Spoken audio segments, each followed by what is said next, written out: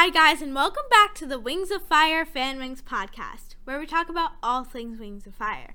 But today, we will be talking about Jerboa. Well, Jerboa 2, or is it? Just a couple heads up before we get started. Huge spoiler alerts for book 14. Just huge spoiler alerts. Read the book. I gave you guys a bit of a breather because a lot of book 14 content will be coming your way. So I wanted to make sure you had time to get the book, read it. But if you haven't read it yet, don't listen to this podcast until you read it. Then obviously come back and listen to it. And this also have spoilers for Darkstalker Legends and basically the whole third arc. So just read the whole series and then come back to this. Well, anyways, without further ado, let's get started on Jerboa. Okay? I'm going to give you 5 seconds before we get started if you haven't read book 14. Oh my gosh. Okay. I'm going to start now. But Jerboa, that was super sad.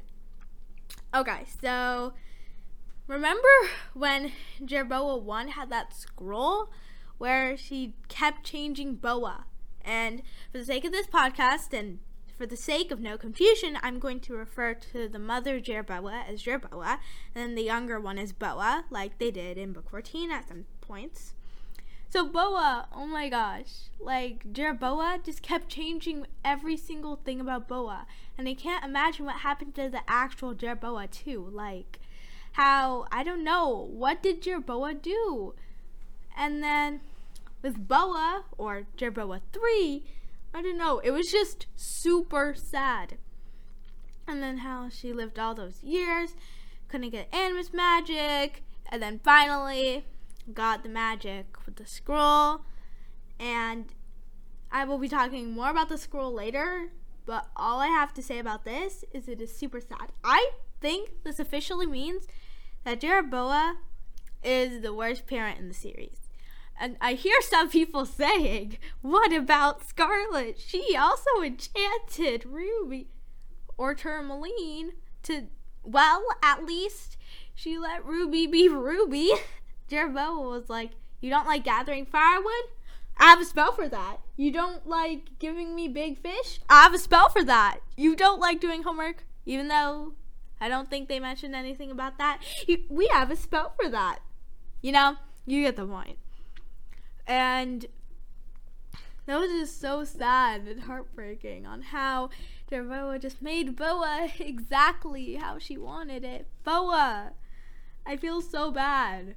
But those many, many, many, many years, I just feel so bad for Boa.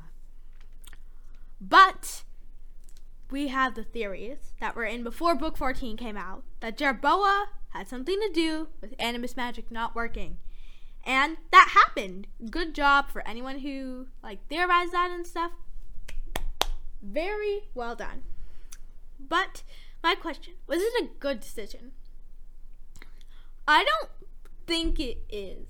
Just because, there was evil animus magic, right? But there's also good animus magic. And, they could just use animus magic to stop what's going on in Fantella. But no, because animus magic is broken.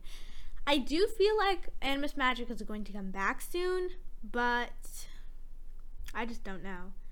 And then with Snowfall finally seeing Jerboa and not come on, work, magic, work, you're useless without your magic.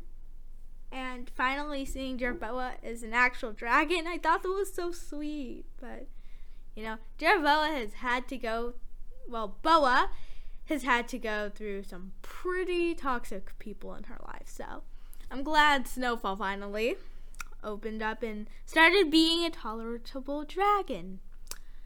But anyways, I kind of wish Boa had a bit more specific spell or left some boundaries between it, because Boa specifically said that it couldn't be breakable by any animus, including herself. So I don't think it's gonna get broken. Does this mean animus magic is done for the whole series? I don't know, because it can't be broken by any animus, can't be broken by any enchantment, and the spell has already been cast. It's not something that can be undone. And I also found it kind of sad how the tail barb got cut off and like she loses a body part every time she does magic. Oh, cruel. That is just very sad. So at least, you know, she doesn't have to do magic anymore, which is a good thing. But now, the reason why I chose to make this podcast, because Jerboa 3, or Boa, had a very sad backstory, and I literally loved it in book 14. I don't know why. It was just so sad, you know. There's no other word to describe it. But scroll, magic, enchanting other dragons to be how you want them to be. Does this sound anything like Darkstalker? Now this is where the Darkstalker legend spoils come in. Because Darkstalker enchanted Clearsight to only have good visions of the future, right?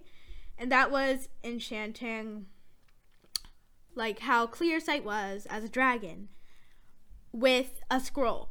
Jerboa did that exact same thing. They were in the same time period. They both had this immortality spell. They both had all these things to make them be super powerful dragons. So is it just me, or do you guys see some similarities in them?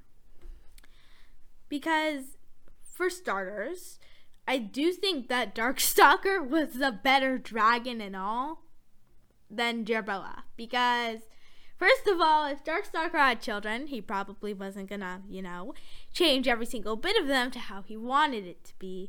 But he was willing to do that for the sake of his survival. Jerboa, on the other hand, only did it because she found it annoying, I guess. I don't know the exact reasoning, but that's what I was getting when I read the book. The first and second time, because I've also reread it. And let me just tell you, it is a super duper good book. I totally recommend rereading it to get like all the super good Snowfall quotes and stuff. But yeah, like I do find that they are very similar, with Jerboa, on the other hand, having a scroll where she kept all the magic of changing Boa, and how that scroll happened to fall into Boa's hands, how Clearsight at the beginning of Darkstalker, when he made the scroll, how Clearsight could check the scroll for spells, how Darkstalker tried to hide some of the spells from Clearsight by using like invisible ink, how Jerboa hid basically the existence of the scroll from Boa. There are just other similarities, and that's what I found during my reread. So, I don't know. I think this is not real, but is it just me? Or do I feel like that Darkstalker and Jerboa have some sort of intimate connection? They have the same wantings, they have the same feelings, but Darkstalker was a better dragon overall, I think, than Jerboa. But then again, we did get a whole book on Darkstalker, and we only got like a few chapters on Jerboa. But from what I could see, Jerboa did make some good decisions, like the Eye of the Onyx, for example, which is something she enchanted. But, you know, not the best parent, not the best child, coping things, stuff like that. And it kind of made the family fall apart. And like Darkstalker and Clearsight, I wanted that to be a ship so bad. I wanted it to be canon again. Like, for it to just have a happy ending, but it didn't. So, I digress. But you get the point. It tore their potential future family, where that named their dragonettes, apart. And Jerboa also tore Boa and herself apart. So, I just find that very utterly similar. So, does that mean Darkstalker went into hiding as another dragon? Dun, dun, dun. Probably not. But I just found that so interesting, how they could exist around the same time period and do basically all the same things to undeserving different dragons who I both really like. I really like Boa, and I really like Clearsight. So, and Fathom and Indigo Arctic, not my favorite, but, I guess he's okay. Yeah, not the best parent either, but I guess he's fine. So, that is what I found interesting about Boa and Jerboa in book 14. Also, to close out this podcast, I got the Barnes & Noble version of the book. I have actually multiple copies of the book because I've pre-ordered it a lot of times. But the Barnes & Noble has a super, super sad poster of Jerboa just smirking, what I can assume is a smirk, at Boa, who looks super happy. And then their wings look like the recycle sign. The pattern on their wings just looks like a triangle recycle sign. So that's a good idea. And, all the Rainwings would like to tell you to be vegetarian, save the earth. Yeah, all the Silkwings wanted me to bring you that message. Keep on saving the earth.